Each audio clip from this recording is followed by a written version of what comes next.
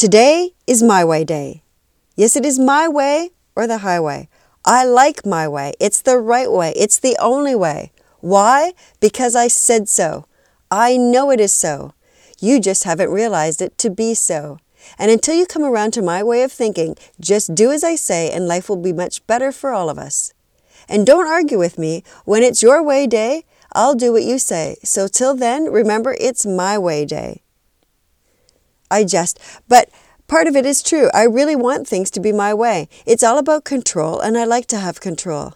I can be seen as a difficult person, and in fact, I'm one of the characters that I talk about in my workshops. When we understand what motivates others and what motivates ourselves, it's much easier to deal with the negative side of these personalities.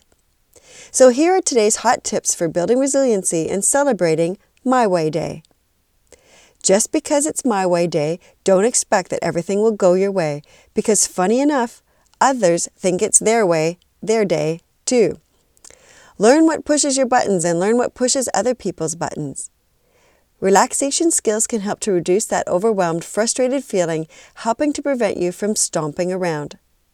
Looking for more ways to build your resiliency? Take my free online vulnerability test at WorkSmartLivesmart.com under the Resources and Courses tab.